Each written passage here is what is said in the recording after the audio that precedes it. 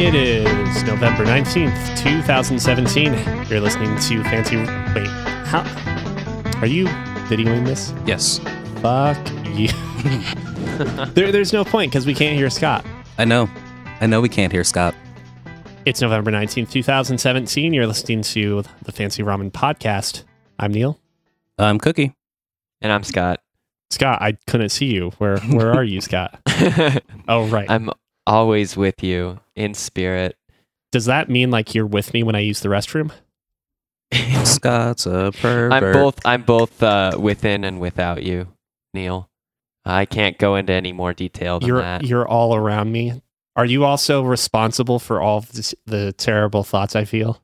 Can I commit crimes and blame them on you? No, I wouldn't take it too far.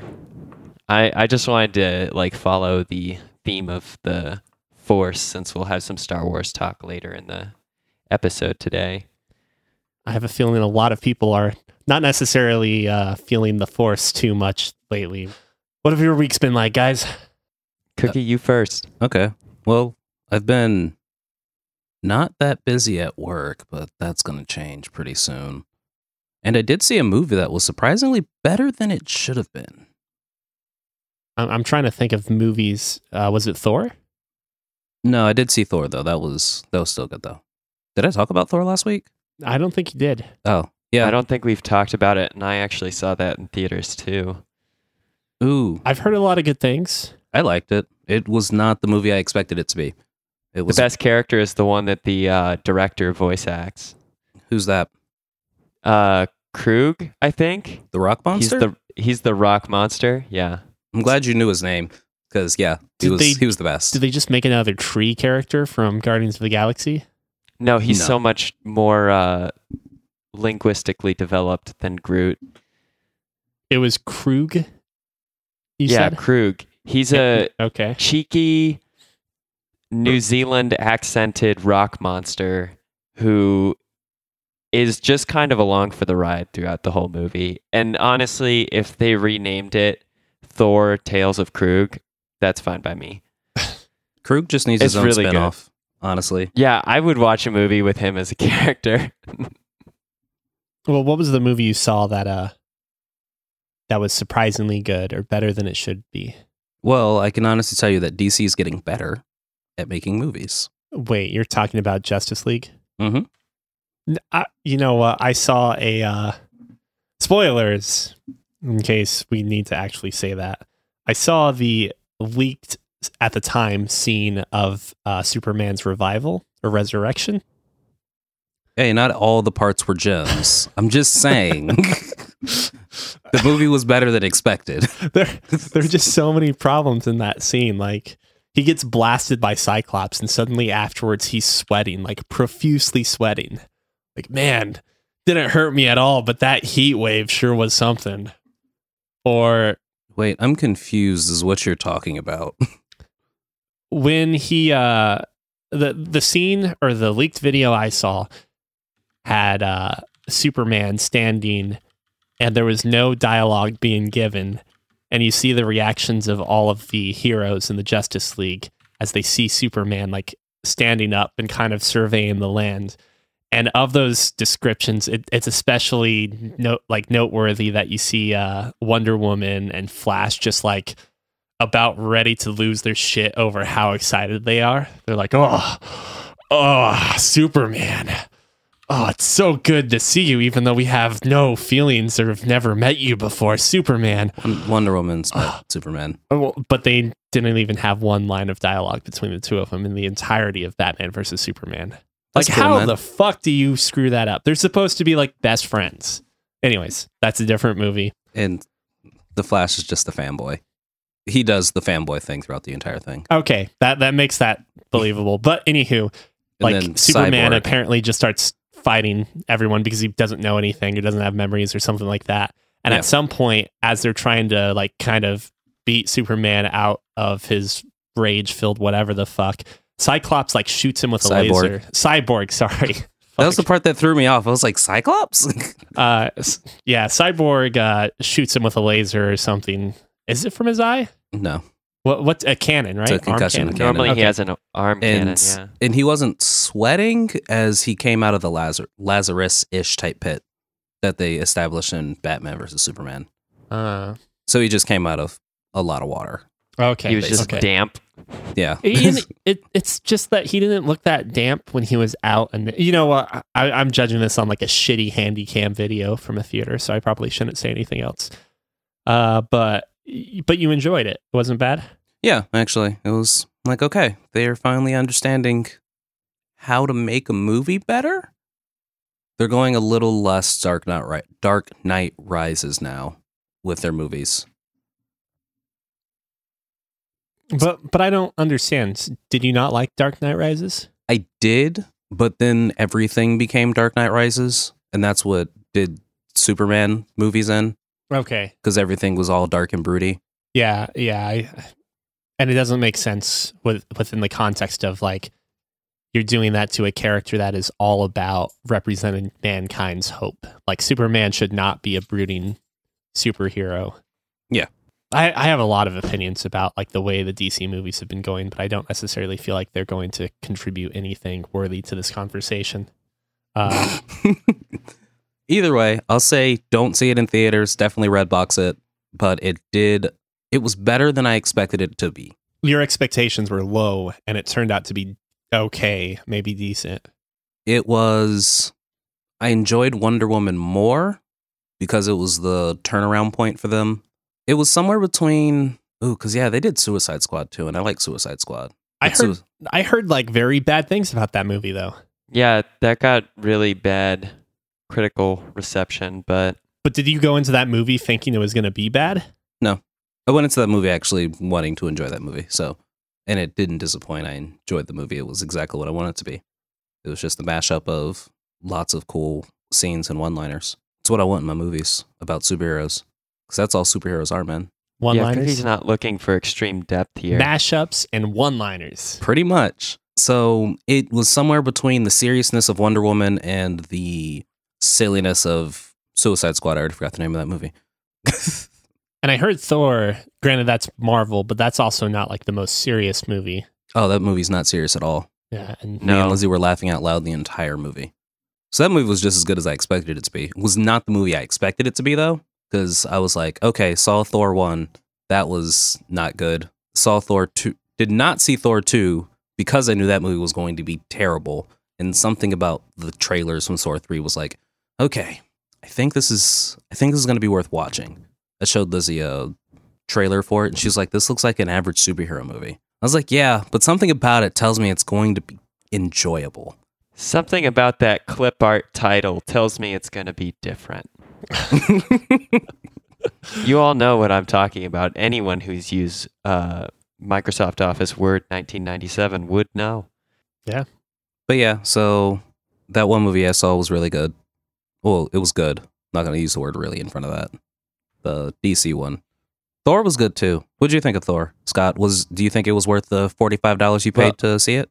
I still probably didn't feel that great about seeing a superhero movie and paying any money.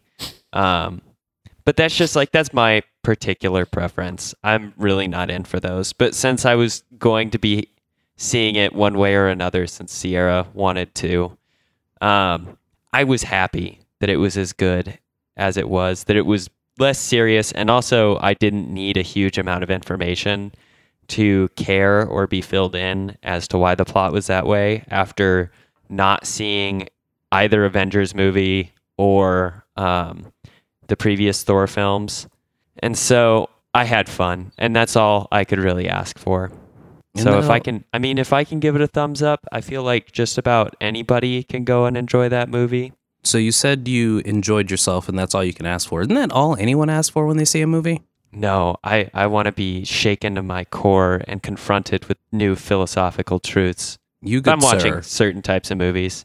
But other times, I want to watch a good action film with some style, like Baby Driver recently. I was really disappointed in Step Brothers when I did not come out with a new philosophical view.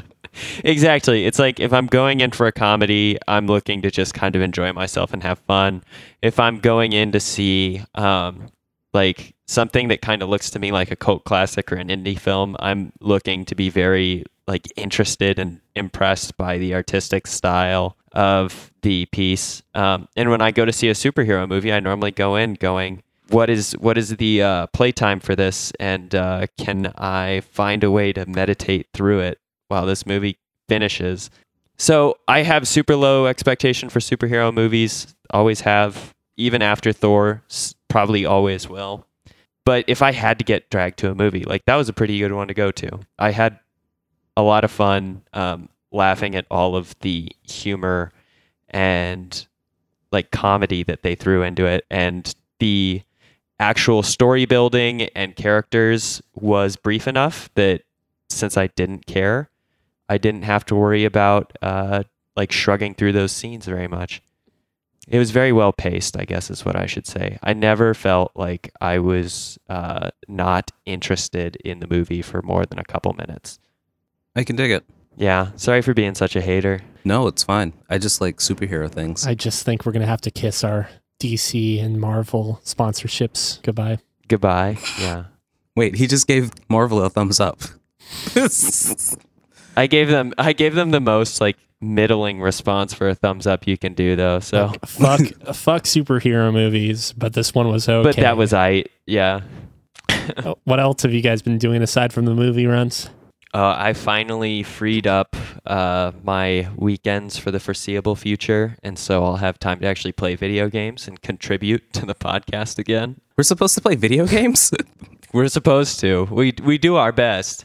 But so I'm pretty excited to have my weekends back. That'll be really nice. And I'm pretty much all set for snowboarding season. I just picked up the last couple things I need to get started, and I'm hunting for deals for a nice heavy coat just in case it gets like unfathomably cold out here. Because I only have I have a good outer shell, but I might want a warmer coat if it gets really cold, but it's still a nice day to snowboard. Because it gets cold in the basement where you play Cool Borders, right? Oh man, I dig on that. The most. What are you talking about? I've never heard of Cool Borders. I'm SSX all the way. Man, but Cool Borders was like the difficulty curve on that game. To like do a 1080, there were like 12 button presses you had to do like between the first 2 seconds of being in the air. It was like the entirety of its Telltale's QTE sequence. Yes. I love that you bring that up because 1080, the Nintendo 64 game, which I don't know if you guys have ever encountered this. I think it was sponsored by Tommy Hilfiger. It is one of the worst games I've ever played, but I used to play it all the time, and it was this super, super shitty snowboard game for the N64. I was actually going to lead off with that as my reference, but I feared that you guys would not know 1080. I was actually, my dad when you and I said, played so much 1080. When you said Cool Borders, I was thinking 1080. 1080. Oh, man. That was a difficult What a terrible game. So bad in comparison to like later iterations of snowboard games. But and you gotta compare it to games of its time, Scott, not later games. It can't be tricky if tricky doesn't exist. Okay, speaking fair of point. Terrible things, I have to ask the question: have you guys seen this anime called? I mean, anime being the terrible thing, not actually this specific anime. But have you guys seen Amagi Brilliant Park? No. It's actually pretty magical in. Speaking of terrible things, here's this great anime I've been watching. Speaking of terrible things, anime, and hence Amagi. Let me actually make sure that's what it's called. Yeah, Amagi Brilliant Park. I'm only like a few episodes into it, but it seems like there's a lot of potential to it. It's basically in this world, all amusement parks, or at least a lot of amusement parks, are actually populated by people from a different world, like a more magical or fantasy-driven world. And when if the park goes down, if the characters and mascots and people of that park don't have normal humans to remember them, they just disappear. They cease to exist. So the park, the titular park, Amagi Brilliant Park, is going to be shut down in 3 months unless they can pull out like another 250,000 visitors during that period of time.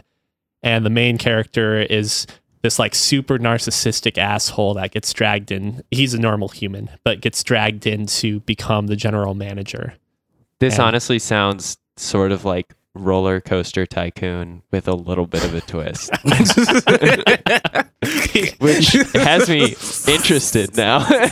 You know that panda mascot you dragged over to the trash can? That was actually a living thing, not a man in a suit. I've been like extremely down lately. Why? So first reason, my computer once again entered the state of, okay, we just died trying to update Windows, it just died trying to update Windows. I went through the process of trying to get it to restore from a previous restore point. I could get that to do so, but upon updating again, it bricked itself once more. So after a bunch of trial and error and shit, I ended up just having to reinstall Windows for like what is probably the 8th time for this PC. Neil, That sucks. Yeah, it's burn a it. fucking bummer. I think Neil, the just problem, burn it. So there's two potential problems. The first one is just the fact that the majority of the main components in that PC are more than a decade old. Like, it's an old server. The second one is that maybe the hard drive in it, or the hard drive, the principal operating system drive is starting to fail on me. It's such a good drive that even at half the capacitance or half the working state still runs beautifully. Until it's not. Neil, Right, you've until it just installed stops. Windows Like 8 fucking times on it. That's too many times. I've had to start from scratch 8 times on this.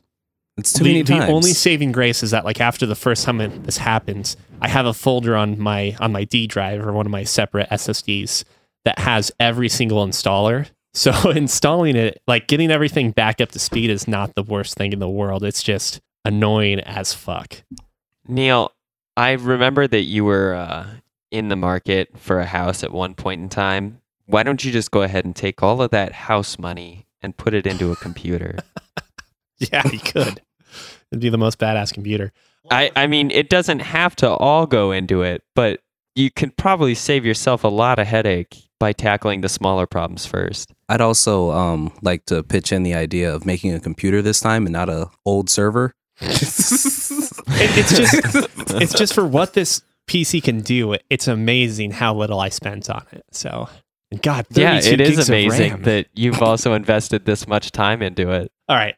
The other thing that has gotten me a little down is I've been watching. Black Clover? No, but is that depressing too? It's not depressing. It's just screechy as fuck. What is this about the screechiness? Because I heard I saw a video or something about it where it was like the screeches in Black Clover, and I went, huh. I had already heard one. Is it like character screeches? Dissenting opinion. Just one character.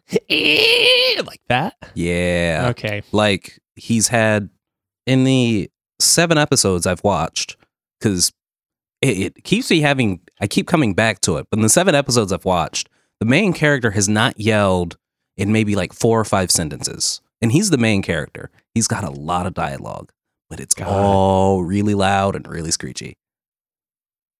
And it's just him talking. So I guess I'm not going to watch it, or I'm going to mute it. And it turns out the manga's really good. So you'll just read the manga. Yeah. So the difference between like manga and anime, and certain things working well in one and not the other. The second reason why I've kind of been down in the dumps is because of this show called Kaiji, which is apparently, like, from what my girlfriend told me, is it's known, and that's Kaiji. It's known for being like the best gambling anime. I might put that one that we watched about people being dead over just the look of this. Yeah, no, I don't need to look at anything. I have watched like the first 12 episodes. Is it the best? Is it better than Colorful? Wonderful? Okay. To quickly talk about why it depresses me is because at multiple points in the story, the main character, who is just some low life, like near 30-year-old, like mid-20s guy who's unemployed or has a shitty job and is in debt, these characters just constantly remind him that, like, you know what, if you were actually smart, you would have studied in school and you would have gotten a good job and worked hard for 10 years and found yourself like good investments and not been like a piece of shit scumbag. And it's sad because the people telling him that are like Yakuza and other fucking nefarious characters are giving him moral like stories. And the main character never seems to redeem himself. But like, as I watch it and hear these speeches, like the Yakuza or whatever fucking nefarious criminal mastermind talking to the main characters also talking to me. And I'm just like, God, you're fucking right, Mr. Yakuza, who just murdered a bunch of people on screen. I really should have like taken my studies more serious and put more effort into my education and blah, blah, blah. So it was like a weird bummer series to watch for me. But in addition to that, I think the narrator has more lines than any other character. Maybe more lines than every character combined. So like, there's this high intensity baritone male narrator that delivers lines kind of like it feels like some sort of classical form of Japanese film or TV or drama. Like and Japanese radio host? Like I don't even know. I guess I'm not familiar enough with Japanese radio to know if that's the case or not, but it's just like he constantly Ohayou gozaimasu, my desu. Is it like that? Or? It's maybe more dramatic. Like if you know what the Gundam narrator is, it's like that sort of narration, but the guy feels like his life's in danger. Oh, no, it's more bubbly is what I was thinking. And the entire time, it's like the narrator does not trust you to understand what the main character is feeling. So you could see the main character crying because he feels brokenhearted about or desperate or something. And the narrator's like, Kaiji felt extremely desperate because of the betrayal he felt at his hands. Looking at the face of betrayal directly, head on. You would never know without me telling you that he was brokenhearted and down in despair. This sounds like a good podcast. Yeah, like you could get the entire story just listening to the narrator and just take out every visual and every single line of dialogue. Like the narrator gives you that much fucking information, and it's just like I imagine it from a manga standpoint would be fine because when you read these things, you kind of forget that you're reading like a specific narration or something. It's more, I don't know, like you expect to read more in a manga. But in this, the narrator is just telling you so much. And part of the reason you have an animation to begin with is to illustrate things that you could otherwise not just through still frames. And I think they just kind of forgot that, because we have this animation, because you can see the tears fucking coming out of this guy's face, maybe we don't need to tell you that he's sad. As Neil wipes tears away from his face, you can see the frustration building up, welling inside of him. Okay, and for like the first 8 or 9 episodes, we did not see a single girl character, female character. Me saying that also helps illustrate that this is kind of like an anime meant to be like manly and appeal to males and shit like that, right? But I don't think I've ever seen more fucking crying in any form of media ever.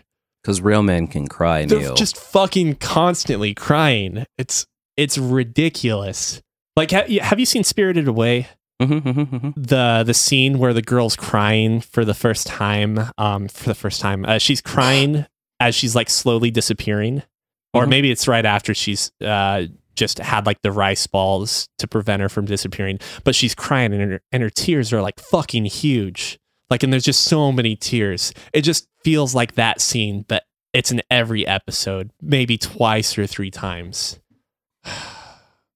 Yet I keep watching because I've been promised that that it gets interesting, and like Neil, the gambles become more intense and crazy. How many episodes are you in this? I think in 12. The first 8 episodes or 7 episodes all are about restricted rock, paper, scissors, which means I don't even want to explain, but I was just like, what the fuck is this? And like anytime you would like, I would personally be like, oh, I know why they're doing this. They're hoarding all of these cards, hoping that this would happen. And then 10 minutes later, the narrator's like, the plan is that they're going to hoard these cards. So when blah, blah, blah. And it's painful. So if you feel like hurting yourself, you should watch Kaiji. It might get better.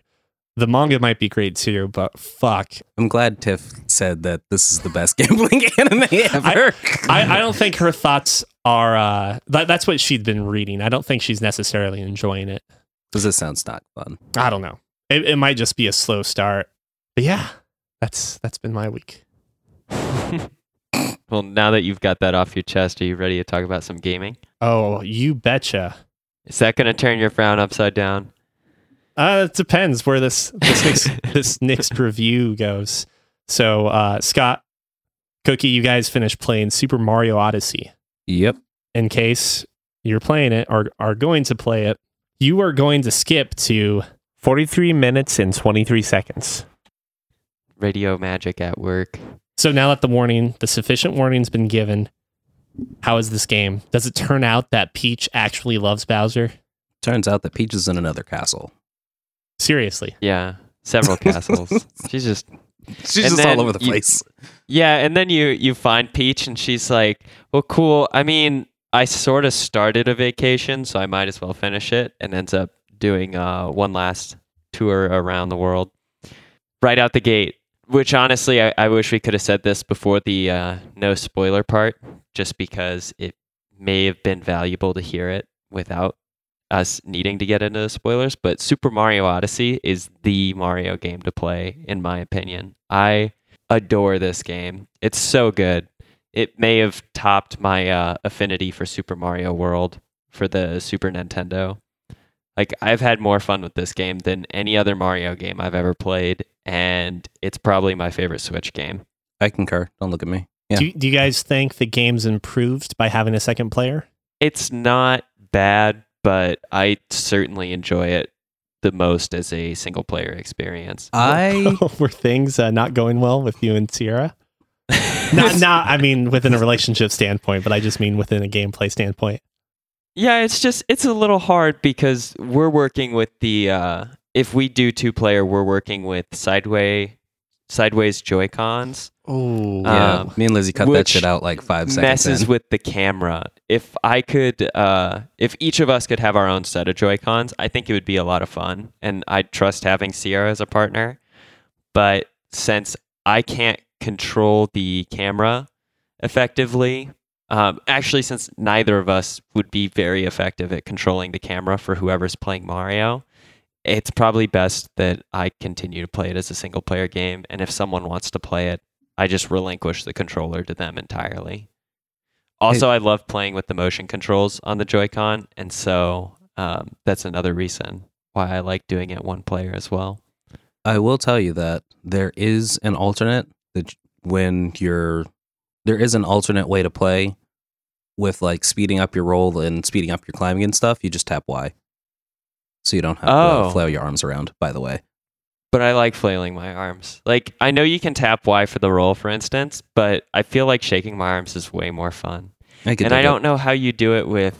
Do you tap Y when you're on the power lines then to do where you go off the power line for a moment? You can go off the power line for a moment? Sweet. Yeah, you can. There's like certain moons you can only get by leaving the power line by like sparking extra hard. That's what I was wondering. I was like, how do I get this thing? Oh, well. Yeah, I'll figure it out later. It's super awesome. But I'm guessing, yeah, you tap Y because it seems to be like anything that says you can go faster by shaking your arms is just also tap Y. And you mentioned something. And I was like, yeah, that makes sense. Oh, yeah, about the 2-player experience, you really should just invest in either a second set of Joy-Con or the Pro Controller. Because, like, I'm getting a little bit better about doing, like, advanced Mario movements single player, but they're a lot easier to do with 2 people. So, like... Oh, yeah, I know what you're talking about. That, it totally feeds into my, bullet point on precision controls. Just the advanced Mario movements are sweet. So you're probably talking about, like, chaining cap jumps with other acrobatic moves. Mm-hmm. So, like, there's a YouTube video of a guy trying to complete Mario without capturing anything. So, like... that would be super cool. I bet it's possible. I totally believe it's possible. That can be done. Just thinking about the intro level where you capture the frog for the first time and you have to jump super high. That's Yeah, you could do a ground pound jump and then a wall jump and then turn around with Cappy and do like a dive or something, I bet, to get up from that. Like, that's how I'd approach it. It's a ground pound jump to a Cappy thrown horizontally with the wall to a dive to jump on to the wall, to wall jump, to throw Cappy, to dive again, just barely clearing. Oh my God. Yeah. Oh, I love that there's also some like special little treats for people who have that level of control. There's some coin stashes and some what seem to be inaccessible but just very hard to reach locations that will spoil players who have that level of ability to move Mario.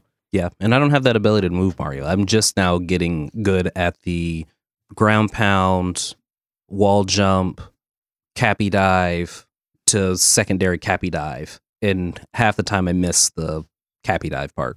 So, it's a lot easier. It takes a lot of practice. I don't know how much time I've put into this game. I put in a lot, though.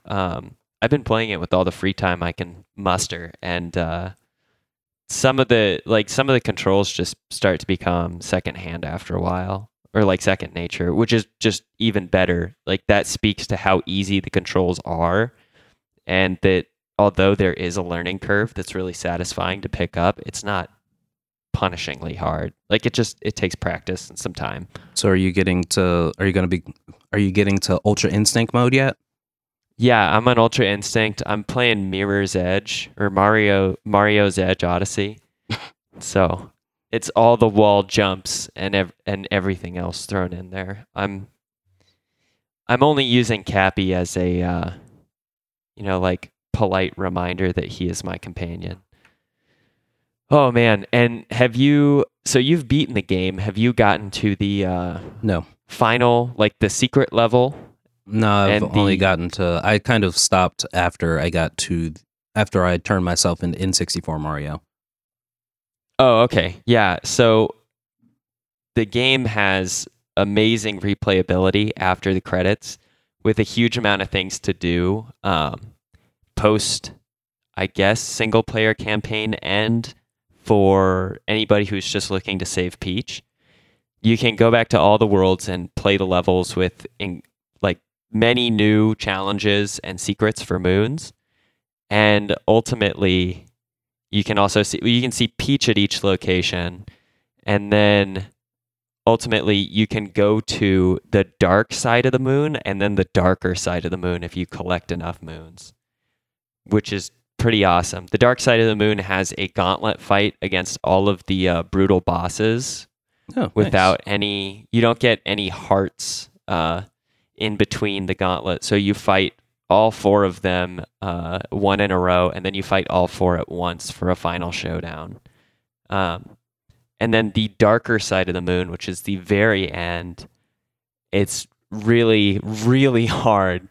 And it's essentially a 3-part, super long challenge of utilizing pretty much every skill you've picked up in all of the previous levels. And you go through just kind of a long list of challenges utilizing each type of skill, with also getting to listen to most of the area's main themes and soundtracks one more time. It's really, really hard, but it's pretty cool. And then at the end, you get a pretty interesting reward as well. It's the invisibility cap. Oh, and so nice. If you equip the invisibility cap, you can't see Mario anymore. You can see his footprints and you can see his shadow if you're in a space where his shadow would normally appear, but otherwise you can't see Mario at all. And it's really tricky. I'm assuming enemies also. Wow, are you okay? Yeah. I hadn't spoken in a few minutes. So, you're doing an Emperor Palpatine impression there. The dark side. Can enemies see Mario then? I don't know about that, actually. I haven't tested it. I haven't seen it done either. I do have to ask you a question. What do you think of the continuity that Nintendo went with for this year? with this year's Mario games and rabbits being your enemies. Yeah, I thought about that only at the last second. Like when I was doing the brutal gauntlet, I'm like, these stupid bunnies. Then I was thinking, stupid bunnies. Why does that sound familiar? Wait, Rabid Kingdom. Yeah, I don't know what the deal is with them deciding that rabbits are the new ultimate enemy to Mario. I don't see a connection here. Rabbits? Mm-hmm. What?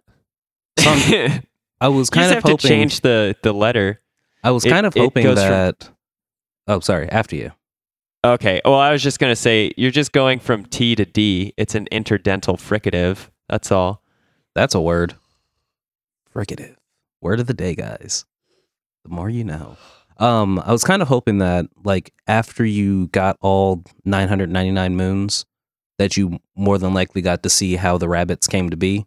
And I was going to be like, oh my goodness, it'd be awesome if they were like, oh yeah, you remember when you beat, oh, maybe I should beat Super Mario plus Rabbids Kingdom Battle to see if like they left 5 behind, I guess. I'm going to beat it.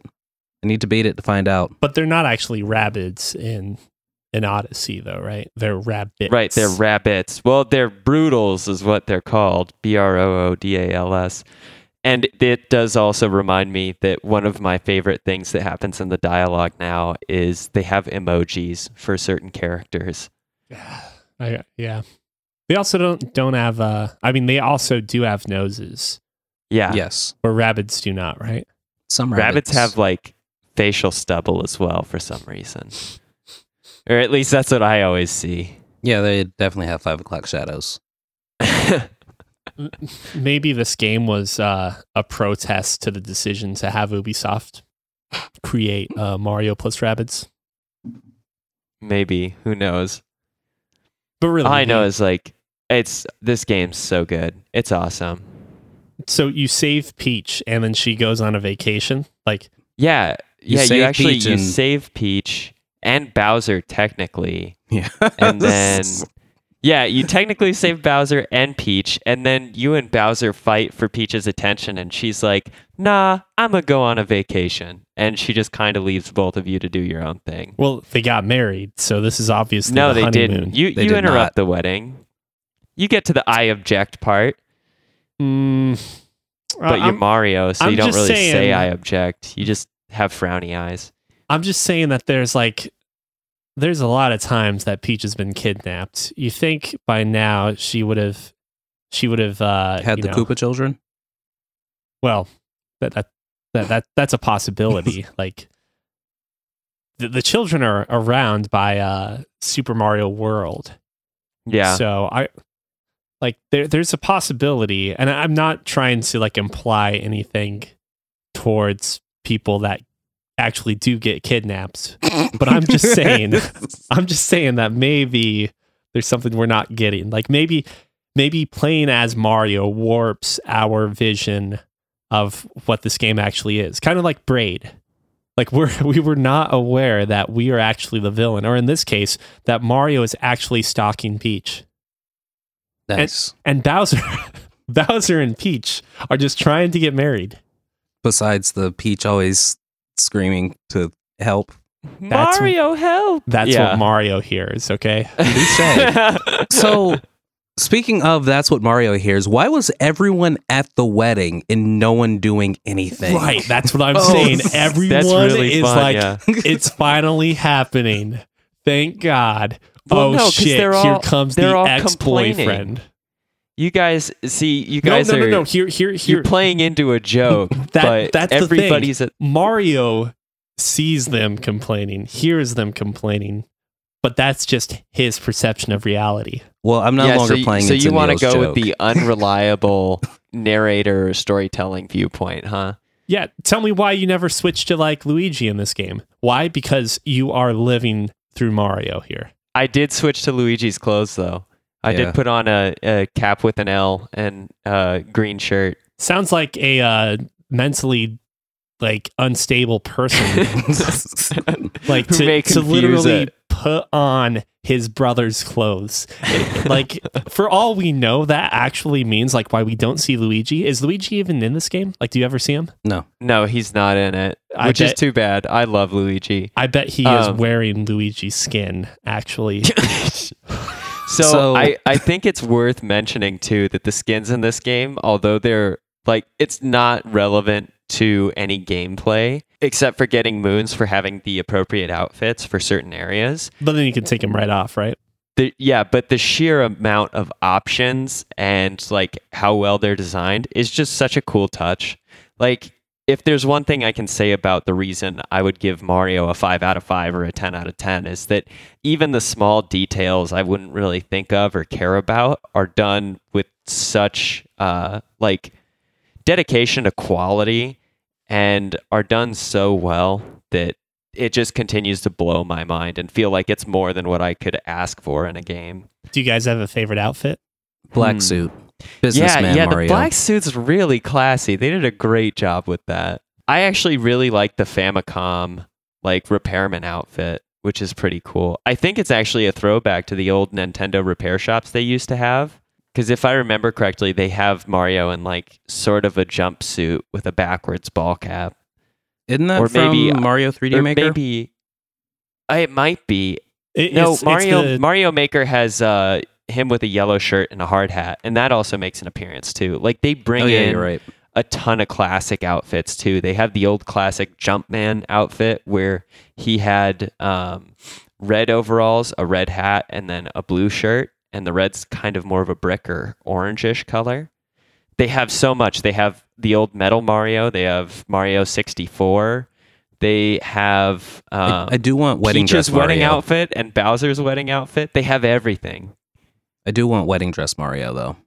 What is the N64 outfit? Like, isn't he wearing effectively the same thing?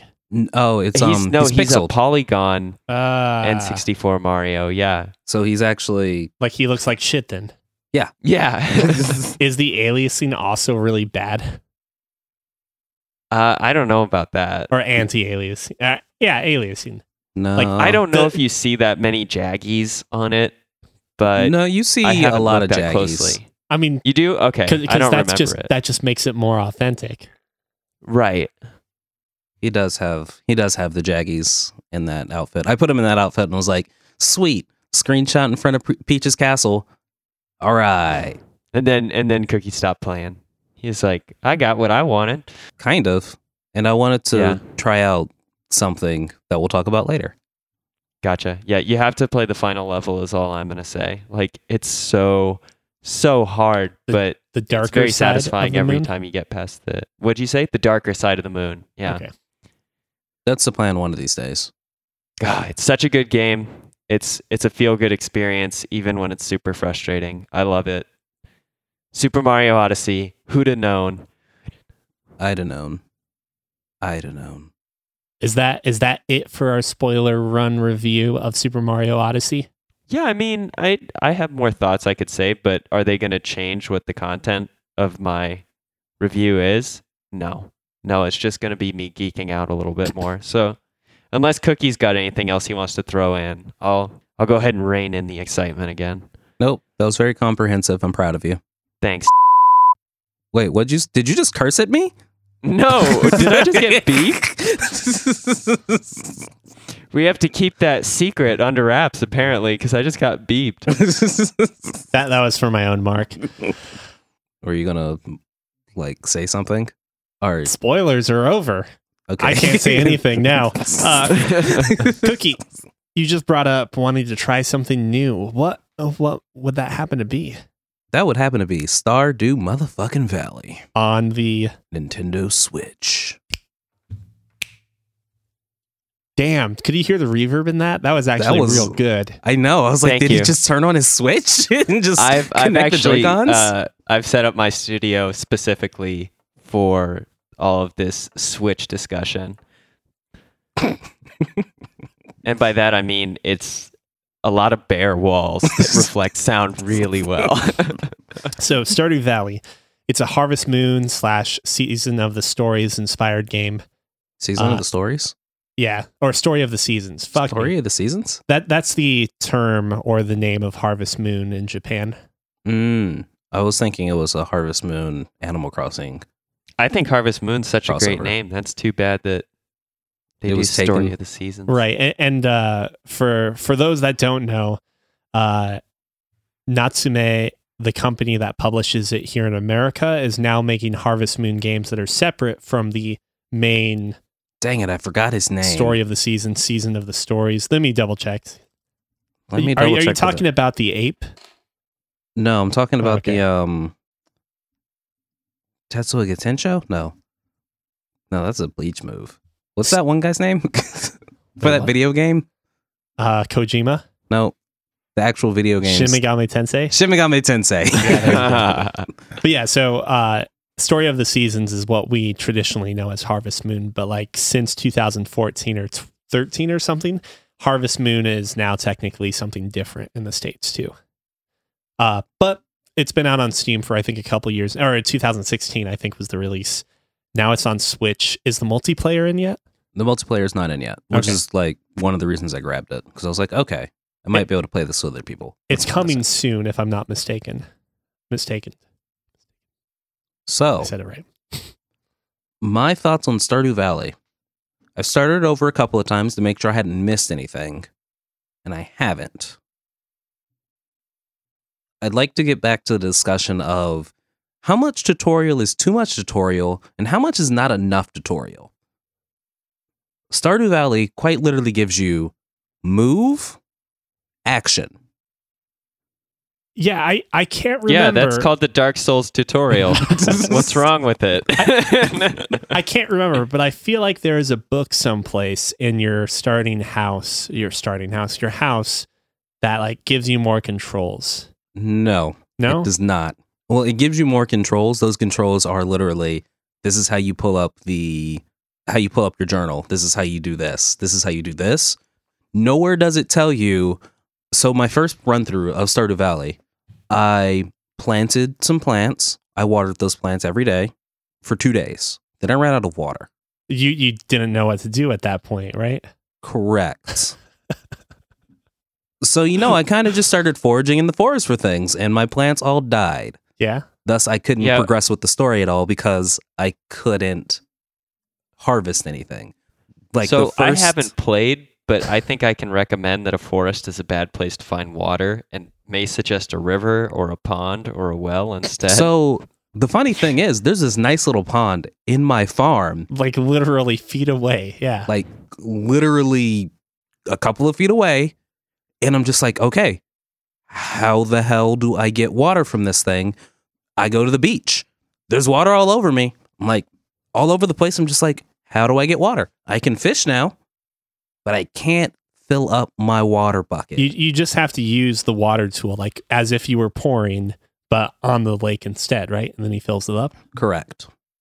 I had to Google that and get to like the second page of a forum to get that. And I'm just like, I could have used this. And this was by my third playthrough because at some point my second playthrough to day 4, I accidentally, not only did my inventory was full, so not only did I complete the mission that says, hey, you now get the fishing rod, I did not get the fishing rod, but somehow my water pail was full. And I was like, fuck, there is a way to do this. But now I don't have a fishing rod either, so... Stardew Valley, I think, kind of exploded in a way that people were not necessarily expecting. And what I mean by that is that people that did not play Animal Crossing, Harvest Moon, and similar games started getting excited about Stardew Valley. What's that? I don't know why. Because as you get through the game further and further, things get... Like, the amount of things you can do is kind of surprising for like a one-man developed game, let alone like if it was done by like, a small team like the other games had been. I guess I don't know if they were done by small teams, but you could technically just fish. At least when I was playing, I don't know if it's been nerfed since then, but fishing was like the most lucrative thing you could do. Kind of rough at the start. You have to forage first and then fish on the side. But as you got better and better at fishing, there are some key spots that will always get you badass fish, or like gold star fish. So they're quality fish. They sell for more than what they normally would. And they're high value fish. So I didn't even bother with a fucking farm. I just kept fishing. That's fine, but then you're not progressing the story. And I just wanted to progress the story. You don't, I mean, like, yes, you do have to progress the story because you use the story to unlock all of those things to be able to do more things. And yeah, you have to get all of the crops for the tree spirits, harvest sprites, whatever they're called, tunickies. If they were raccoons, that'd be way better, I think. You mean Tanuki? Yeah. What's the Kokiri? Kokiri Kokiri. from Zelda. Yeah. Oh man, poor Cookie. Just having bad luck with the names. Shoboko. Chocobo. You mean Chobco? Chocobo. You fool. But yeah, so like I was like, okay, the multiplayer expansion is going to come out soon. I'm pretty sure Neil and Tiff are going to pick that up when that comes out. I mean, we'll already have it since we have it on PC, and I don't think he's going to charge more for it. I could be wrong. Whatever he wants to charge for it, I'll probably buy it. Sweet. You should get it on the Switch. So we can play together, Neil. Fuck. We can start a farm. We can do a community farm. Scott, you should also get a community farm with us. I wonder if you can play more than 2 people. Wait, I also is wonder like, how it Stardew's works. Switch supported, right? So yeah, but it's probably not going to be cross-platform. It's more than likely not going to be cross-platform. Yeah, definitely no, I not doubt going to that. be. If But it was, we all holy have shit. Switches now, and I loved Harvest Moon. So if it's I did not. well, hey man, okay, okay. So before you get it, Scott, I will note that maybe my That you're biggest not getting it? problem. Well, I don't know if I'm going to or not. But my biggest problem with Stardew Valley is that it doesn't have the story that Harvest Moon does. Correct. oh, It seems like every character in Stardew Valley has a really good initial starting point. Like, there's a great event where you're hanging out, or not hanging out, but you happen to witness the homeless guy picking out trash, or like digging through someone else's trash. And I don't remember exactly what it is, but the homeless guy's basically like, what, do you think this is wrong of me? Like, this is how I survive. And then the person in the house comes out and tries to like chase him off or so. And like, you kind of just get to see like a dude in a shitty situation struggling to survive and get to choose your response to that. And there are characters that like obviously have some sort of complicated past. Like there's a single mom with a daughter that works as well, and she's a bus driver, and like they live in like a shitty looking little RV or like mobile home. But like once you get past the surface, it's just unfortunate because again, it's a one-man dev team, and I also don't know if he's changed this, but there's just a lot of like shallow instances of script writing. Like every single time you go to a festival or an event, people say the exact same thing the year before. It seems like once you get past the initial insight or foresight to what those characters are, there's no development past that.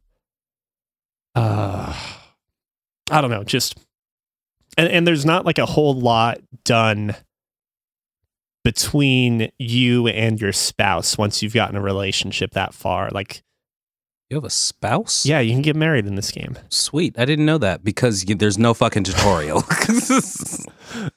There's also a wizard. Scott, if that makes you feel any better, there's a wizard. I mean that's pretty exciting. I got to meet him finally after I learned how to fucking fill up my water pail. Oh yeah, that's the other thing too. I remember from Stardew Valley is I know that there's like monsters in certain spots. Like I don't know if combat's a big part of it, but I know you can go into small little dungeons and there's monsters around. Yep, Which is interesting. There's an element of Rune Factory within that regard. Like you have your own little like shitty Zelda style, top-down combat.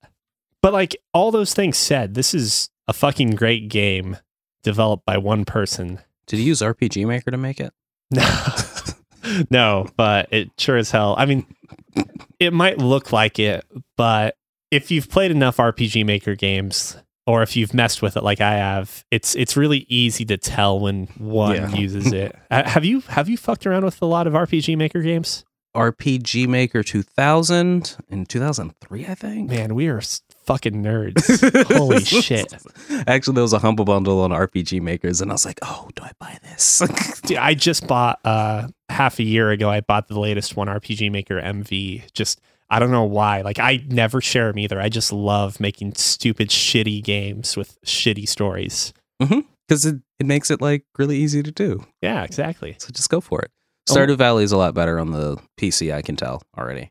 What makes you say that? Because they give me the cursor of the PC, and I just found out that... So I accidentally picked up my TV by accident and put it in my inventory, and then I couldn't figure out how to put it fucking down. I thought you were talking about in real life. I'm like, your TV? Oh, okay, I don't know how you accidentally pick up a 50-inch TV, but all right. But I accidentally picked it up, and I couldn't figure out how to put it down. And every time I tried to put it back where it was like, you can't place objects on top of your player character. It's like, but I just want to put it down. So I can only put it down, like, to the left or the right of me. Yeah. Which did not put it back where it was. Yeah, where you needed it. You kind of have to pick up other things, and then so you can put it back in the spot, and then reassemble, like, in a jigsaw form. It becomes its own little puzzle. So my TV is now off kilter and super pissed about that. But but can you, when you pick up something and you want to, like, put it down, can you just pull your mouse, click on it from your inventory, and drag it to where you want to drop it? Yeah, like yeah, better.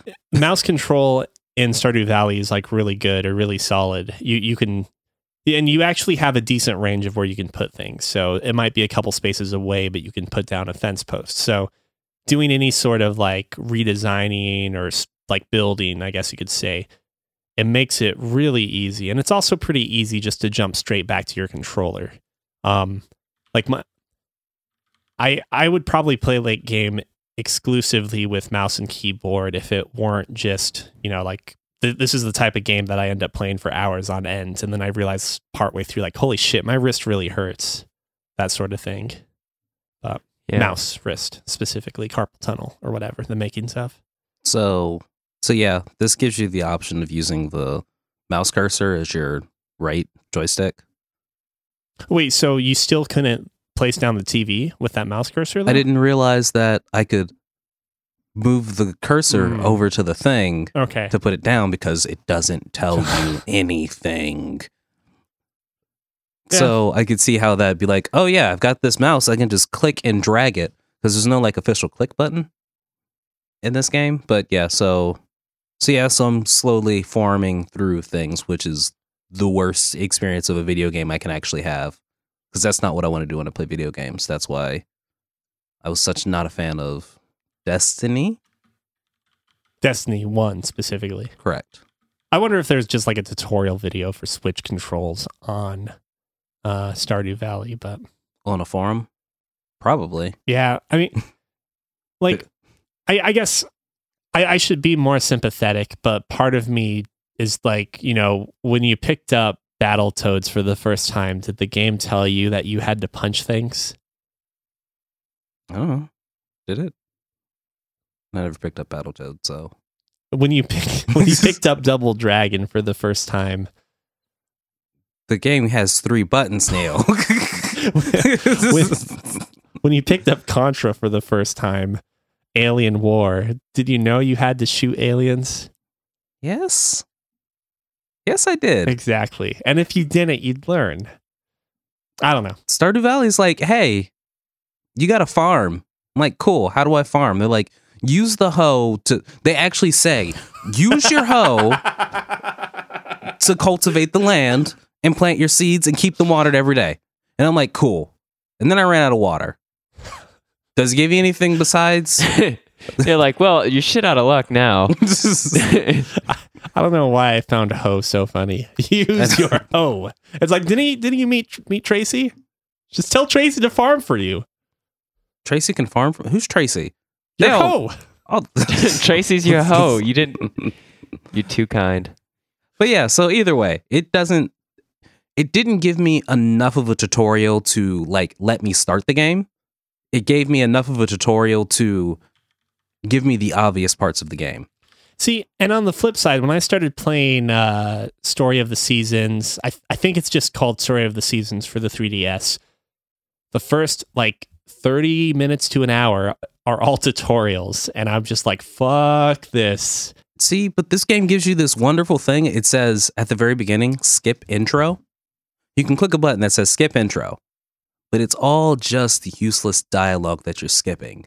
Yeah. So if you can have like a skip tutorial and you just like freeball that guy, and that'd be fine.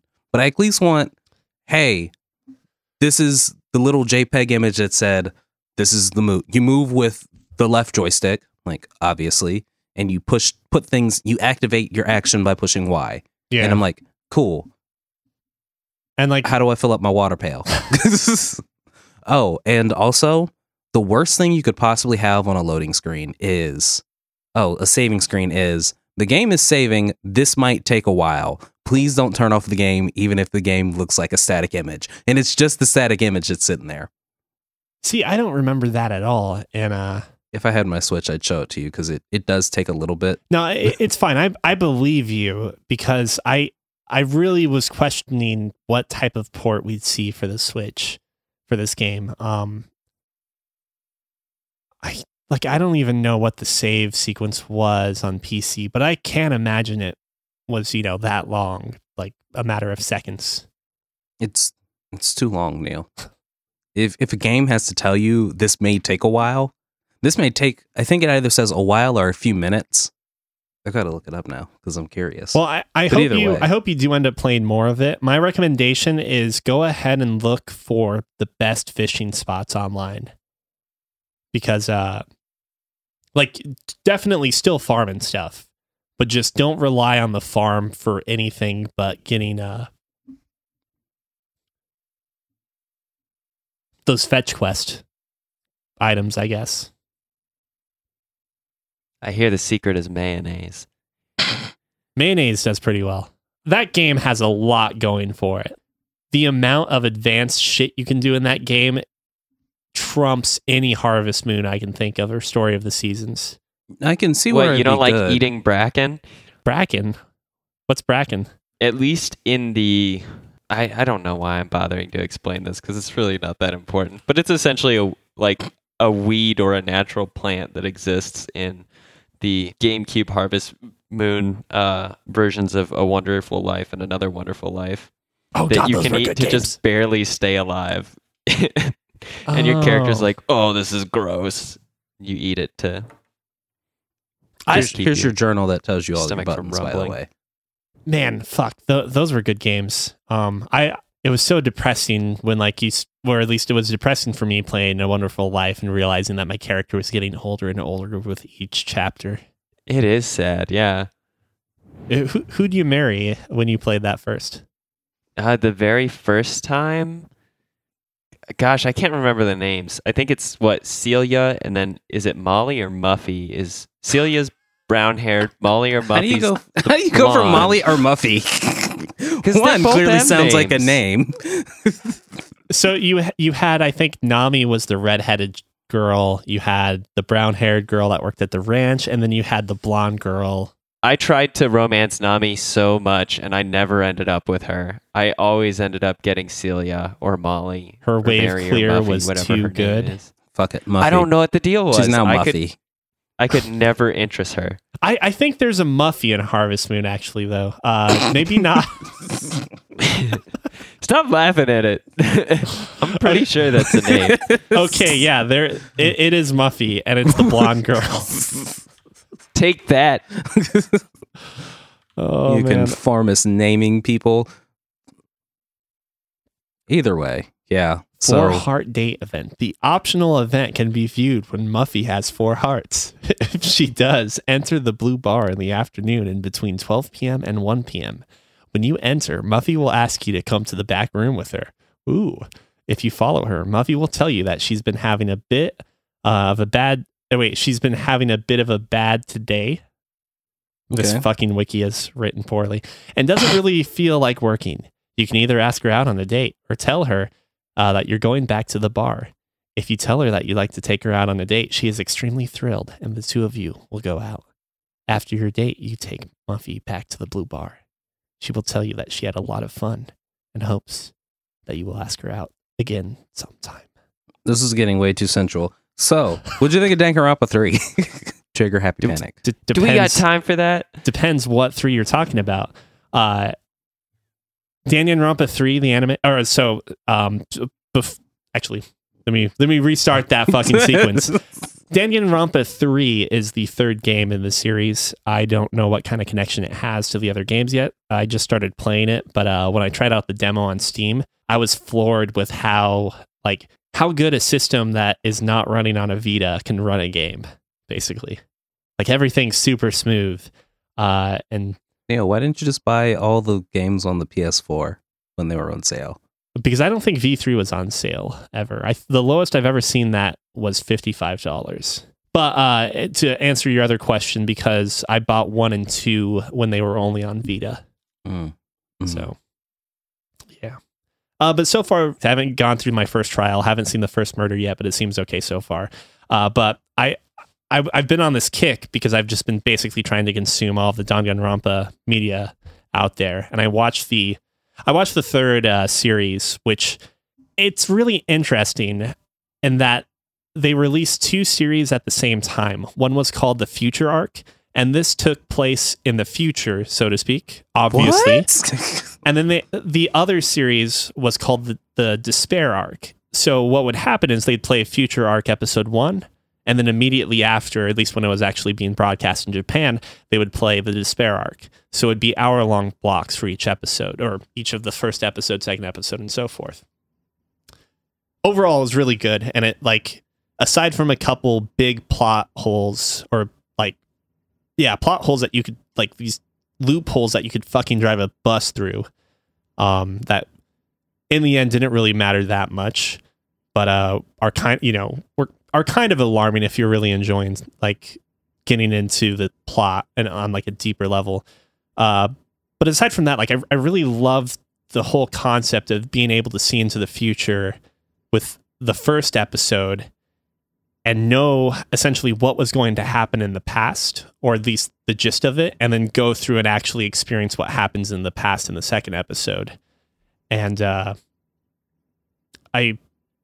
in doing so, because the game or the show effectively spoils the ending for you by watching the first episode of the Future Arc. You know what happens, and playing Danganronpa 2, you know what happens at the end of Despair Arc. But because you know the ending, you know what's going to happen, just maybe not how it gets there. It kind of built up a completely different anticipation, and especially one that contrasts from a series that's all about mysteries and plot twists.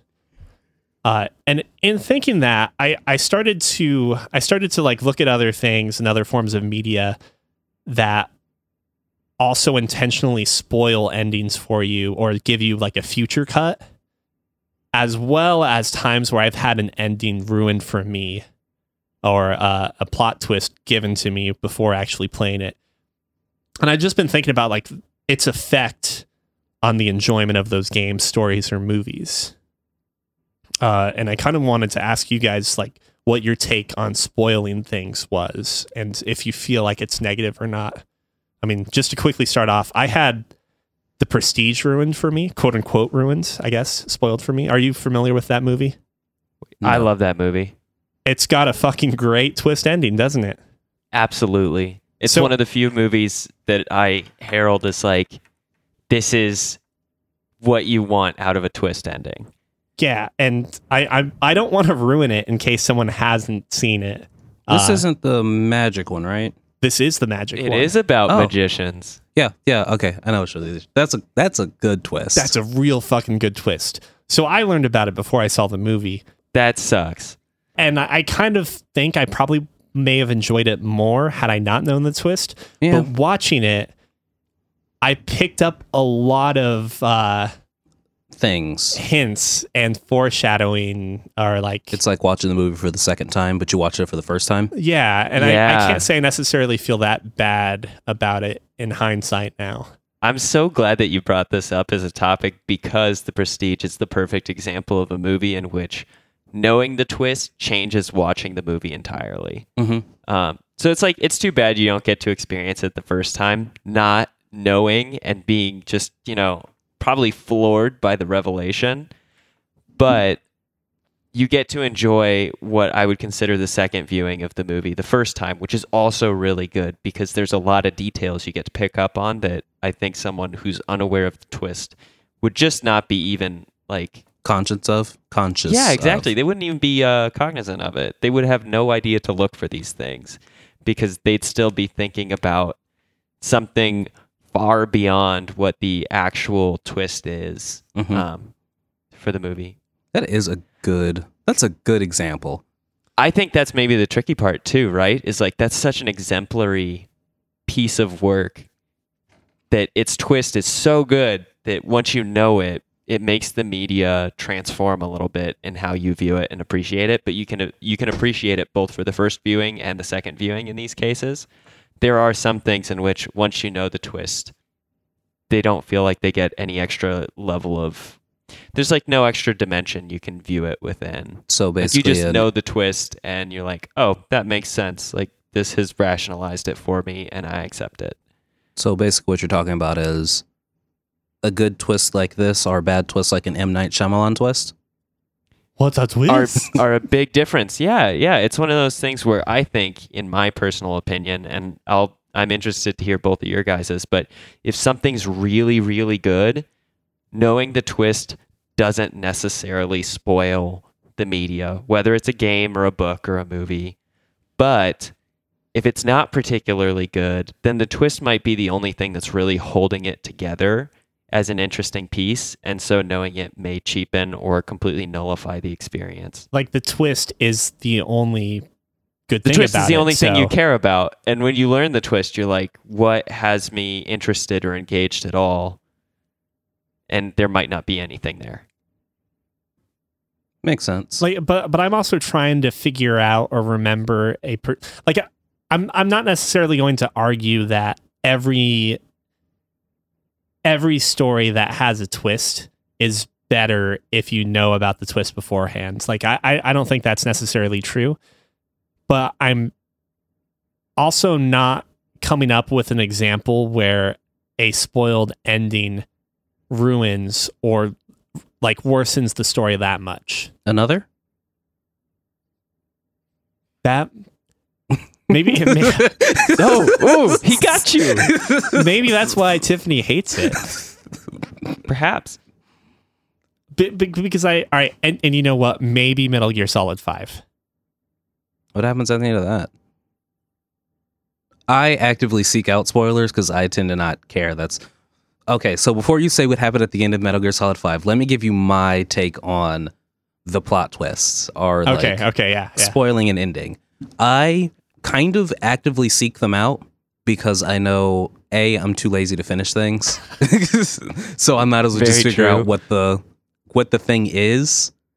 And B, if it is like Scott said, if it is like a good enough story, like, okay, that's good to know. Now I want to experience this to find out like what brings us to X point. So Yeah. So what Okay, happens? What happens so- at the end of 5? Spoilers ahead. Sorry, was that too loud? Nah, you. No, that's fucking- perfect. I like it. I just happened to cuss at that very moment, too. I dropped something on my toe. What the are you doing? Fuck. Fuck. Metal Gear Solid 5 has you. I think I brought it Wait, before. you're not Snake. You're not Big Boss. You're actually not Big Boss. You are the medic from Ground Zeroes. Kiefer Sutherland. Both voiced by Kiefer Sutherland. Although, since you didn't finish Ground Zeroes, what happens after you pick up, not Paz, what's her fucking name? Silent. Quiet? Yeah. No, not Quiet. It's the girl character that is in the Vita game. I can't think of her name. She's basically... No, it is Paz. Her name is Paz. Then what's the boy's name? Chaco or something like Paz that, right? and Chaco, or Chico. Chico, whatever. I did pick up Chico. So you pick up Chico, you toss his body over your shoulder, then you drop him onto a helicopter, all awesome like. I did get that far in Ground Zeroes. You go and pick up Paz, who's been tortured the fuck up. And you just Fulton balloon her out, right? If they had it, everyone would have been safe. No, so you take her onto the helicopter, and as you're flying away, the medic in the helicopter, who also happened to be voiced by Kiefer Sutherland, notices that there's something, or maybe it's Snake or Big Boss that notices, but someone notices that there's a ticking sound. And it turns out that within her stomach, Paz, the girl, had a bomb placed there surgically. Why would they put a ticking sound on a bomb? See, maybe it wasn't a She ate a clock, too. It was a false positive in the best possible way.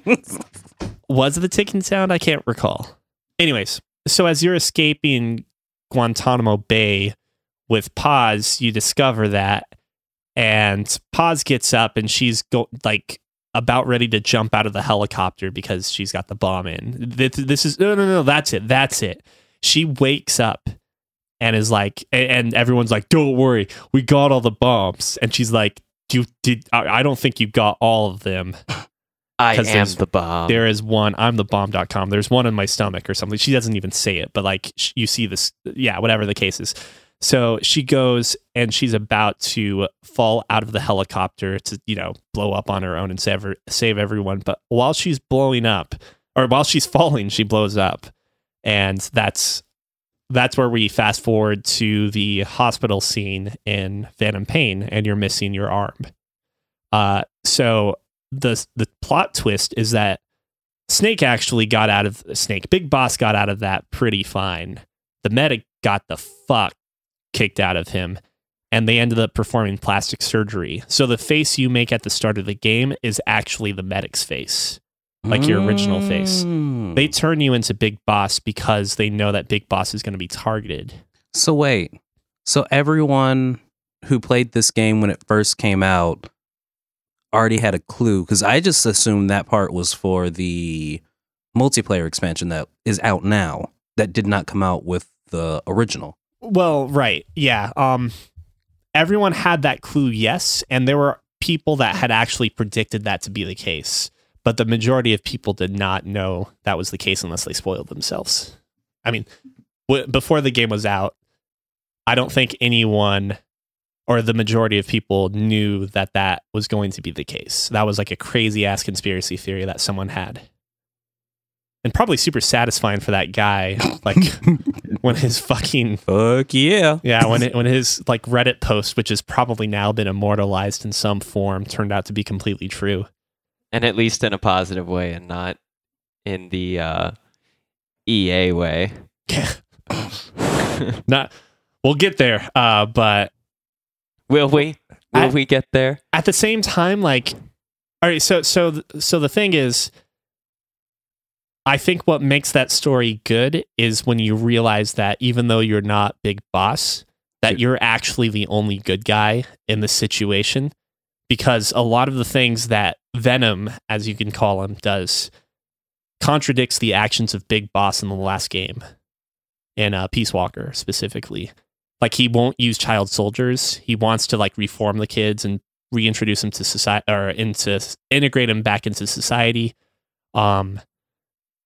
And he's like, even after he learns that he's not Big Boss, he's willing to play the part and basically sacrifice himself, because the end of this game is the start of the original Metal Gear, where Big Boss supposedly dies to Solid Snake, when it turns out that, like, apparently this game resolves one of the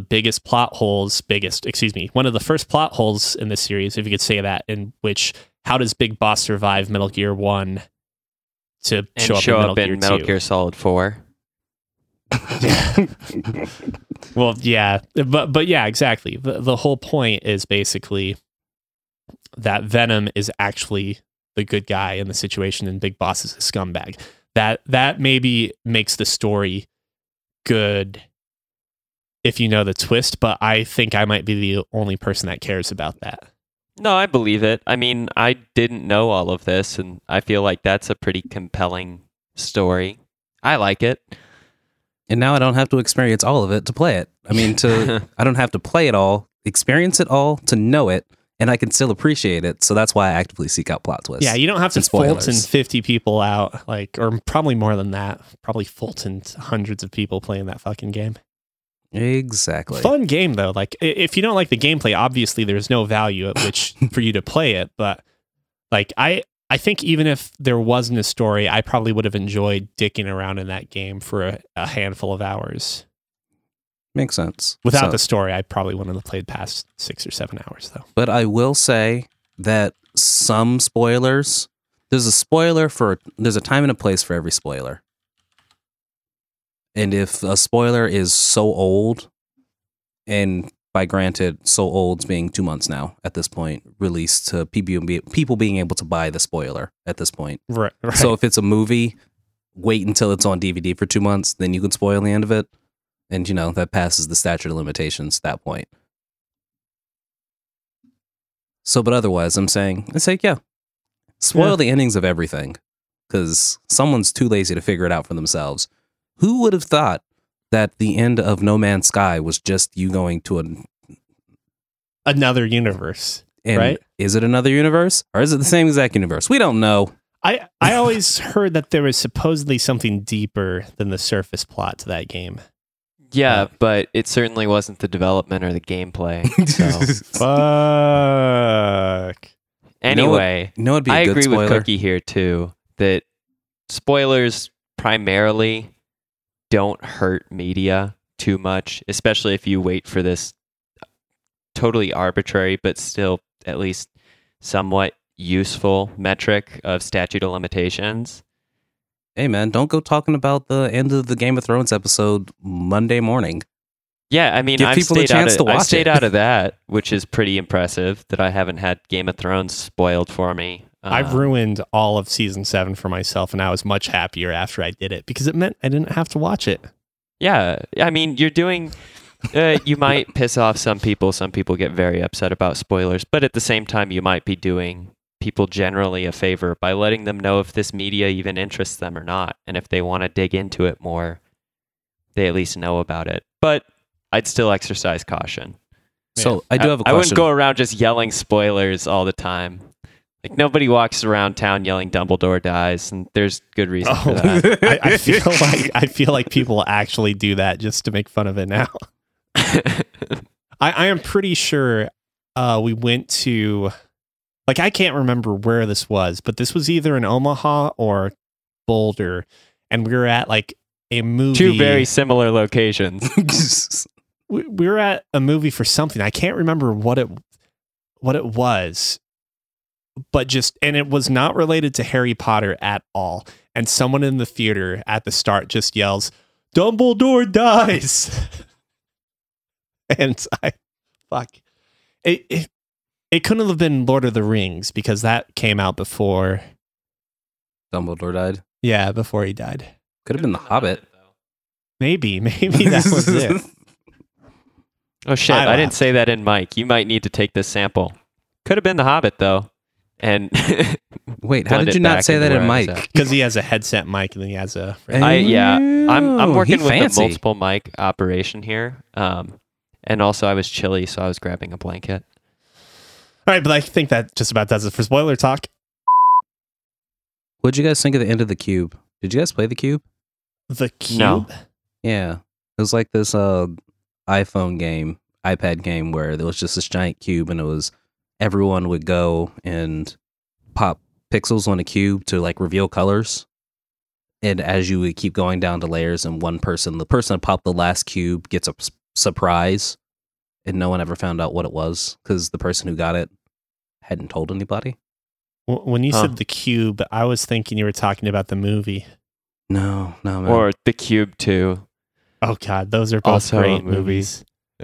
Are they really? No, they're not. Oh, they were recommended on Sierra's Netflix, and I was like, is this worth giving a shot? Does this mean that Sierra likes bad movies? Suspicious to me. Yes. Either way, we were Full going to talk about stop. something else.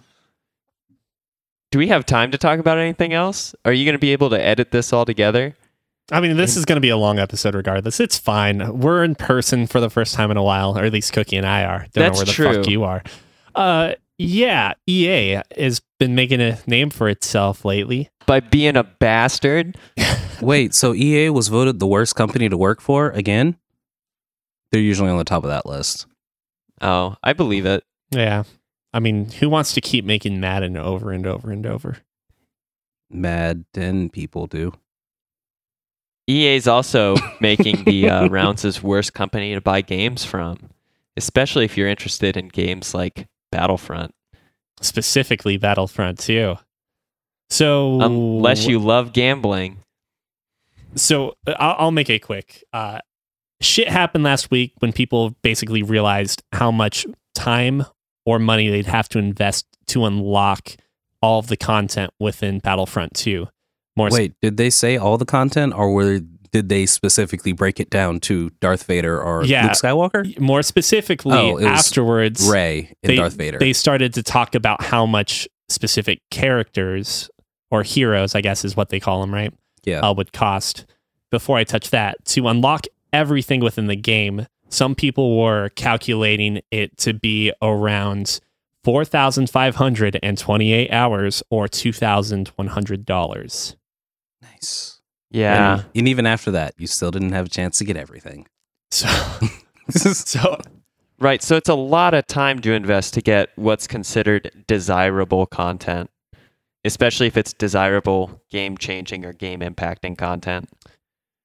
to be fair, like those figures didn't factor in the amount of in-game currency you would get by completing the single-player campaign and doing other sorts of achievements. Like, oh, you had a kill streak in this round, so you got X number of bonus points or whatever. Yeah, but some people really suck at games, so you have to have the bare minimum analysis as well. Yeah, exactly. And who plays single player?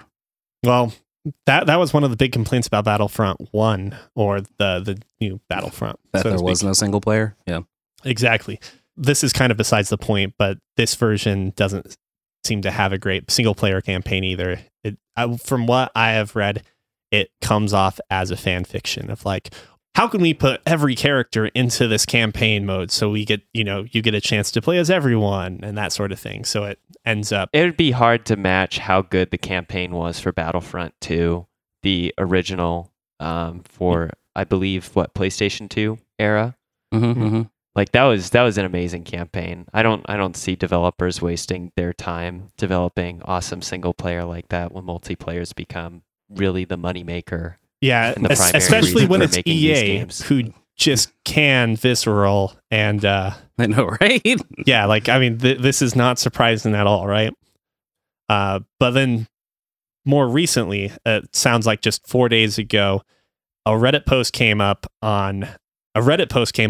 titled, "Seriously, I paid $80 to have Vader locked." Which And then EA gave their statement that they essentially got eviscerated for afterward. is there let's any see. specific excerpt you want to read from that statement? Absolutely. It's the first quoted portion as well if you go to this Reddit portion, which is, "The intent is to provide players with a sense of pride and accomplishment for unlocking different heroes. But since this is a loot box kind of randomized thing, I don't see how anyone can take pride or accomplishment in accidentally rolling that like legendary Farah skin, which feels really great when you get it. But when you've gotten your 4th Junkrat skin in a row and you never play him, it just kills morale." So I think it's exactly a perfect statement for them to highlight and just say, really, EA, you're gonna go that far to give us that kind of bullshit line? Like, randomized loot boxes under absolutely no context provide any form of accomplishment. But pride. There's no Rock. pride either. But yeah, that belongs to the most downvoted comment of all Reddit history now for a website that's been up for about 12 years. Is that what it is? Something close to that. I think so. The it's end at of least their, a decade, and I don't think it's much more than that. The end of their post states, our team will continue to make changes and monitor community feedback and update everyone as soon and as often as we can. Which they did update us. Yeah, they were contacted by, I'm sure, Disney and Disney's shareholders. This is a great Wall Street Journal excerpt. A call was made to express Disney's executives' unhappiness at how the outrage reflected on their marquee property. And so pretty much after they contacted EA, it was shortly afterward that EA decided to temporarily remove their in-game payments, addressing fan concerns. And that's the other, I think, keyword too, is it's temporary. And therefore, it doesn't seem like a particularly viable fix for me. They may, in fact, in this case, temporarily remove it. People will buy the game with the satisfaction that they don't have to deal with this system. And then EA can retroactively implement it after they've made a pretty good number of sales with this release over the holidays. So wouldn't there, wait, didn't they also nerf the amount of scraps you would need in order to like get Darth Vader by like 75%? Yeah, but they also did nerf the currency. They also reduced the bonus. Is that what it's called? Scraps, actually, or points? I don't fucking know, man. I'm using crystal points. Shards or dust or something Blue like that. Essence. It's crystals. It is crystals, just to confirm. Okay. So they also killed the amount of crystals you got for completing the single player campaign, which is like a significant amount because before it was like 20,000 or something. I think Darth Vader was like 80,000 or 75,000. I think he is now like 75,000. Oh, is now. Based on like the one skim of Reddit I've ever done. I don't recall the specific values at this point, but they cut down the bonus of 25,000 or so from the single player campaign down to I think 5,000. So the change to Darth Vader specifically and or heroes is not the only thing. They've also been nerfing other earned amounts of points or crystals. So basically they were like, hey, but now it's cheaper. Hey, the numbers are all smaller. Yeah, exactly. So who knows like what they did before they disabled microtransactions, and like I don't know. This is super alarming. Good news is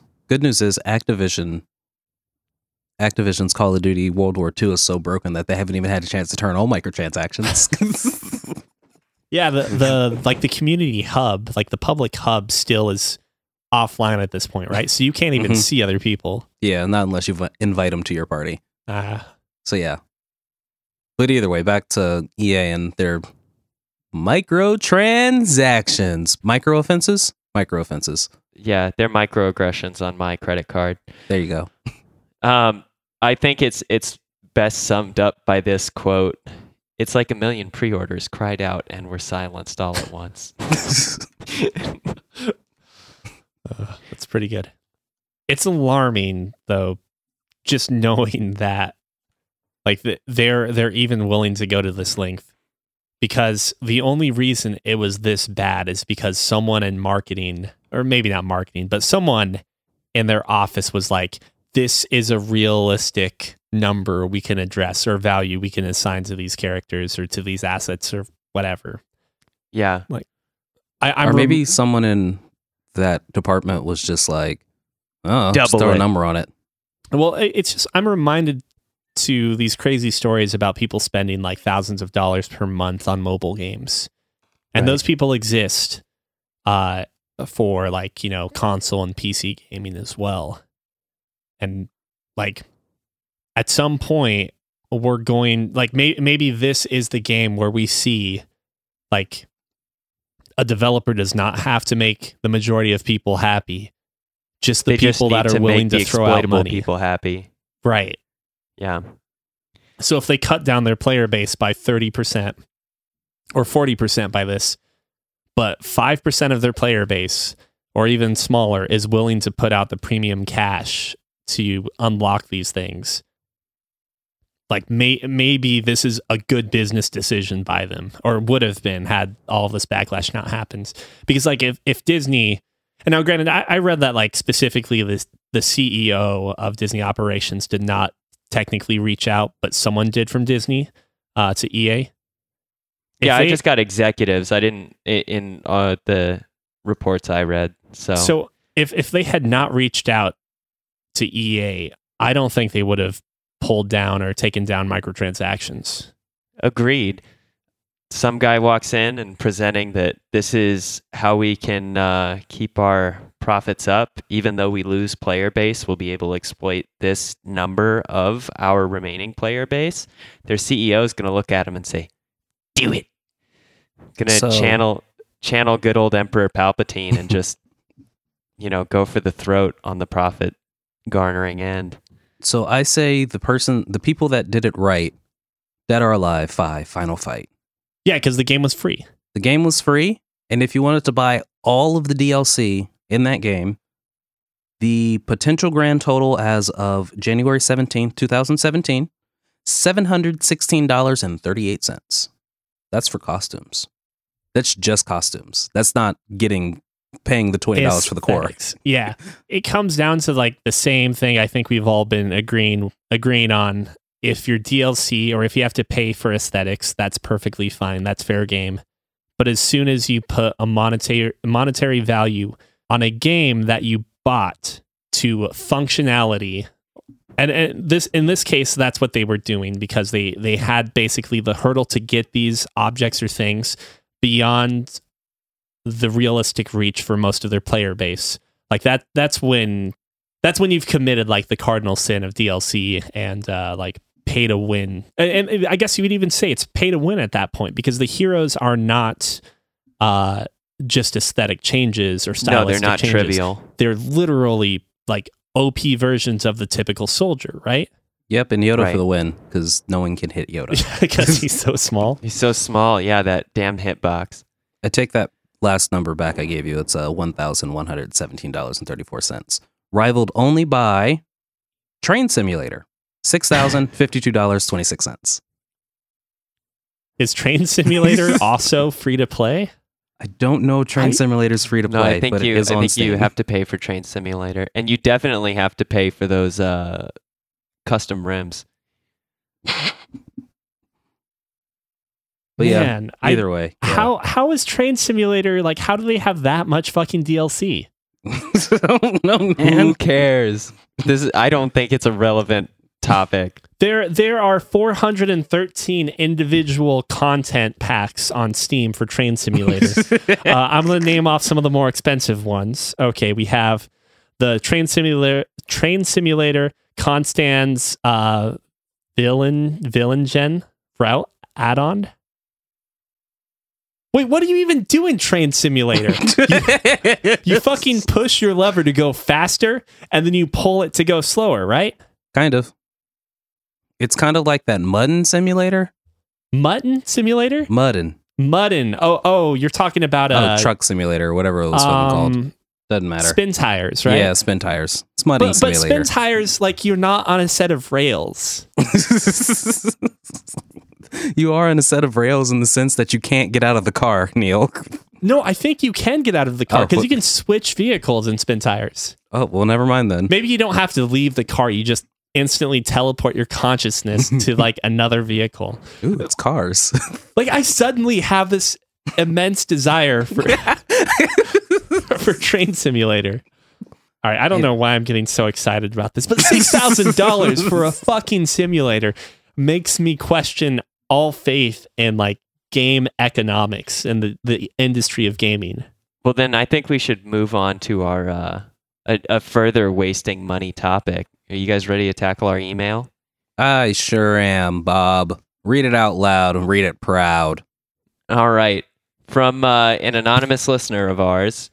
Speaking of wasting money on Fallout 4 and DLC, what do you think was your worst or most wasteful purchase regarding video games?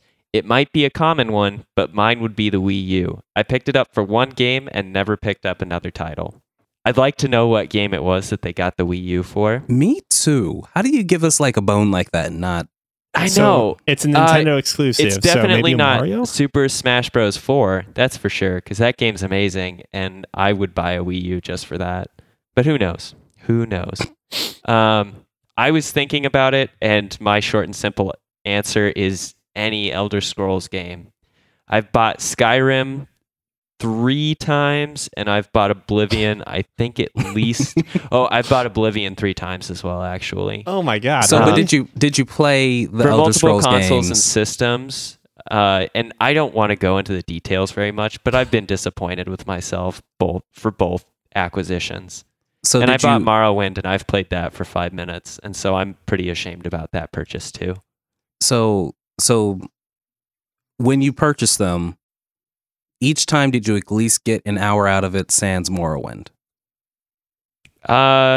Yes, probably, except for the last time I bought Oblivion, but I also bought it for like $4 with all the DLCs, so that one doesn't sting as much. I can dig it. Well, I've got you beat. SNES Classic. Oh yeah, that's true. I turned That's it on fair for point. 5 minutes to play some Final Fantasy. Final 6 Fantasy or 3. 3, 6, doesn't matter. I literally played Neil's SNES Classic more than I've played my own. At least everything else I can say, oh yeah, I got a good 2 days of playing it out of my system. Worth it. This thing? Nah, man.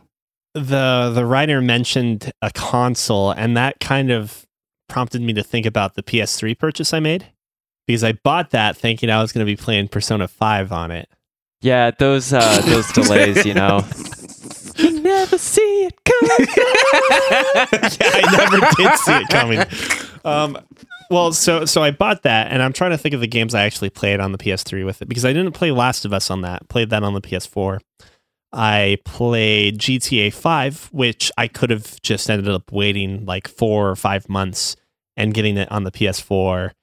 I don't think I played any other games on the PS3. I know I did. I'm just struggling to come up with them. That's also indicative of the waste. If you can't Yeah, exactly. remember. Within a month of the PS4 being out, I had already played. I mean, Bloodborne alone, I feel like completely made that It purchase. validated your purchase. Yeah. And actually, same for me. I bought The Last of Us PS4 bundle, and I played that start to finish, and then Bloodborne. And I think with that alone, I had enough use that I can cut down the dollars I spent into less than $1 per minute of play, and I think that's totally worth it. Hell, I'm sure at this point I'm into sub dollar per hour, or I mean I've gotten past the point of $1 per hour I've spent on that thanks to Persona 5 and Bloodborne alone. Totally. Which in that case, that makes me feel perfectly really good about a purchase. In terms Yeah, of, I think you should feel great about that. The economy of that's amazing. in terms of games, I would say that this year in general, I don't think there's been any really bad purchases I've made. Everything's been pretty stellar at this point. And I still haven't played Nier. I still haven't played a lot of games at this point that I want to play before the year's over. Got some hot pot topics. I'm going to make them real quick. Oh, and if you would like to send in your word, you can write us at podcast@fancyramen.com. So 2 really quick hot pot topics. PUBG publishers Blue Hole Studios announced a new game called Ascent Infinite Realm. It's a steampunk MMORPG. Just to be really clear, this is not the same studio or developer as PUBG, though. And I think a lot of people were getting kind of heated because PUBG is not out yet. Why would they start a new game? But hold your horses, it's not actually PUBG's developer. I thought it was interesting, though, because steampunk MMORPG. Come on, man. I still like Team Punk MMORPG better. But either way. Would it be like a high school team, but they're all punks? Could be. Who knows? Team Either way. Punk. Noctis is going to be in Tekken 7. Almost thought that said 17 for a second. I was like, yeah, I thought he was already in Final Fantasy 17. 18, 16. I need to beat that game. Final Fantasy 15. I think I might wait until the PC version's out. But they finally finished it, I think. Did they finish it? The Ignis episode is back, yeah. Oh, okay. So So yeah, I can finally finish it, and then I can get the DLC for the shit. That DLC is like $20. The multiplayer expansion. Something like that. Yeah. Either way. Multiplayer. I've looked. I don't know. That we'll save that topic for another time. Yeah. So while Scott has gone to use the restroom. Oh, I'm back. Oh, damn it. I've been back. Sorry. No, you're fine. Didn't want to hop in there and didn't have much to say. It's just like in and general. How do you know I was using the restroom? Because you said BRB in Discord. And you got a baby bladder in real life. Yeah, we've known that. Like I have not had to go straight to that. Scott didn't have a package to sign or a letter to send. You don't get those. Sunday. You live with your parents. Nerd. So I was gonna say I have not experienced like the small bladder ever since I cut the fuck down on the amount of coffee I've had. I'm sweeting around a bottle of unsweetened straight up tea from Snapple. Gross. Yeah, it's not very good, but I drink water. It's honestly. just the right amount of caffeine for me. But you also just have a baby bladder, so baby bladder pop. There. Baby bladder pop. I never want to hear about a bladder popping. Holy shit! But so, just out of curiosity, do you think Noctis going to Tekken 7 is crazier than Ninja Turtles being in Injustice 2? I think Ninja Turtles being in Injustice 2 was a little bit more out there. But isn't there actually a crossover between like Batman and Teenage Mutant Ninja Turtles? There is. You're fucking right. So they're part of the same universe. I guess the weird one is Battletoads being in Killer Instinct. Yeah, that is super weird. But at the same time, like Battletoads, we've only seen Battletoads in their cartoony form, or had only seen them in that form. So like, and then they went full on Teenage Mutant Ninja Turtles 2, 3. What was the movie where the Teenage Mutant Ninja Turtles were live and they look creepy as fuck? Where they don't have any noses? Yes. That's one of them. But it makes sense. Like, I don't know. It's weird seeing a fantasy RPG character going to Tekken 7. I'm also just really surprised that Square Enix was just like, yeah, this is a great idea. What's next? Like, for any of these games? I don't know. We'll find out next week. I'm guessing it's going to be Rey. From Star Wars. Makes sense, I guess. And Soul Calibur 7. Ooh. Yeah. Maybe Soul Calibur already brought in Star Wars characters, so that's not that far-fetched. Setting up the precedent, exactly. Yeah. If you have comments, questions, or corrections, you can write into podcast@fancyramen.com. And if you've been enjoying the show, leave a review with us on Apple Podcasts. But most importantly, please tell a friend and help us grow our audience. And this has been episode 41 of the Fancy Ramen Podcast, a Our podcast about video games. Special. Well, sorry, I missed that entirely. What? It's our reunion special. Because we're all live. Yeah, we're all alive, and you two are live, and I'm sort of live. Are we actually live? I don't think we're actually streaming this anymore. No, we're not actually streaming this anymore. No. Because you realized it was a bad idea without Scott. Yeah, but I've got an idea. We'll work on that. If we were to make this live, what we would end up doing is hooking an output from one of these headphones ends into a separate computer and or device to stream it. Makes sense. I was also going to just wait for our next one to be, what's that word that you use when you remote? The next remote we do, I'll just Twitch it. Oh, yeah. I'm Cookie. I'm Neil. And I'm Scott. And this was Fancy Ramen Podcast, a podcast about only video games and nothing else. Just video games. I don't know why you make that distinction now. Just video games. No. Oh, it's a little late, but what the heck.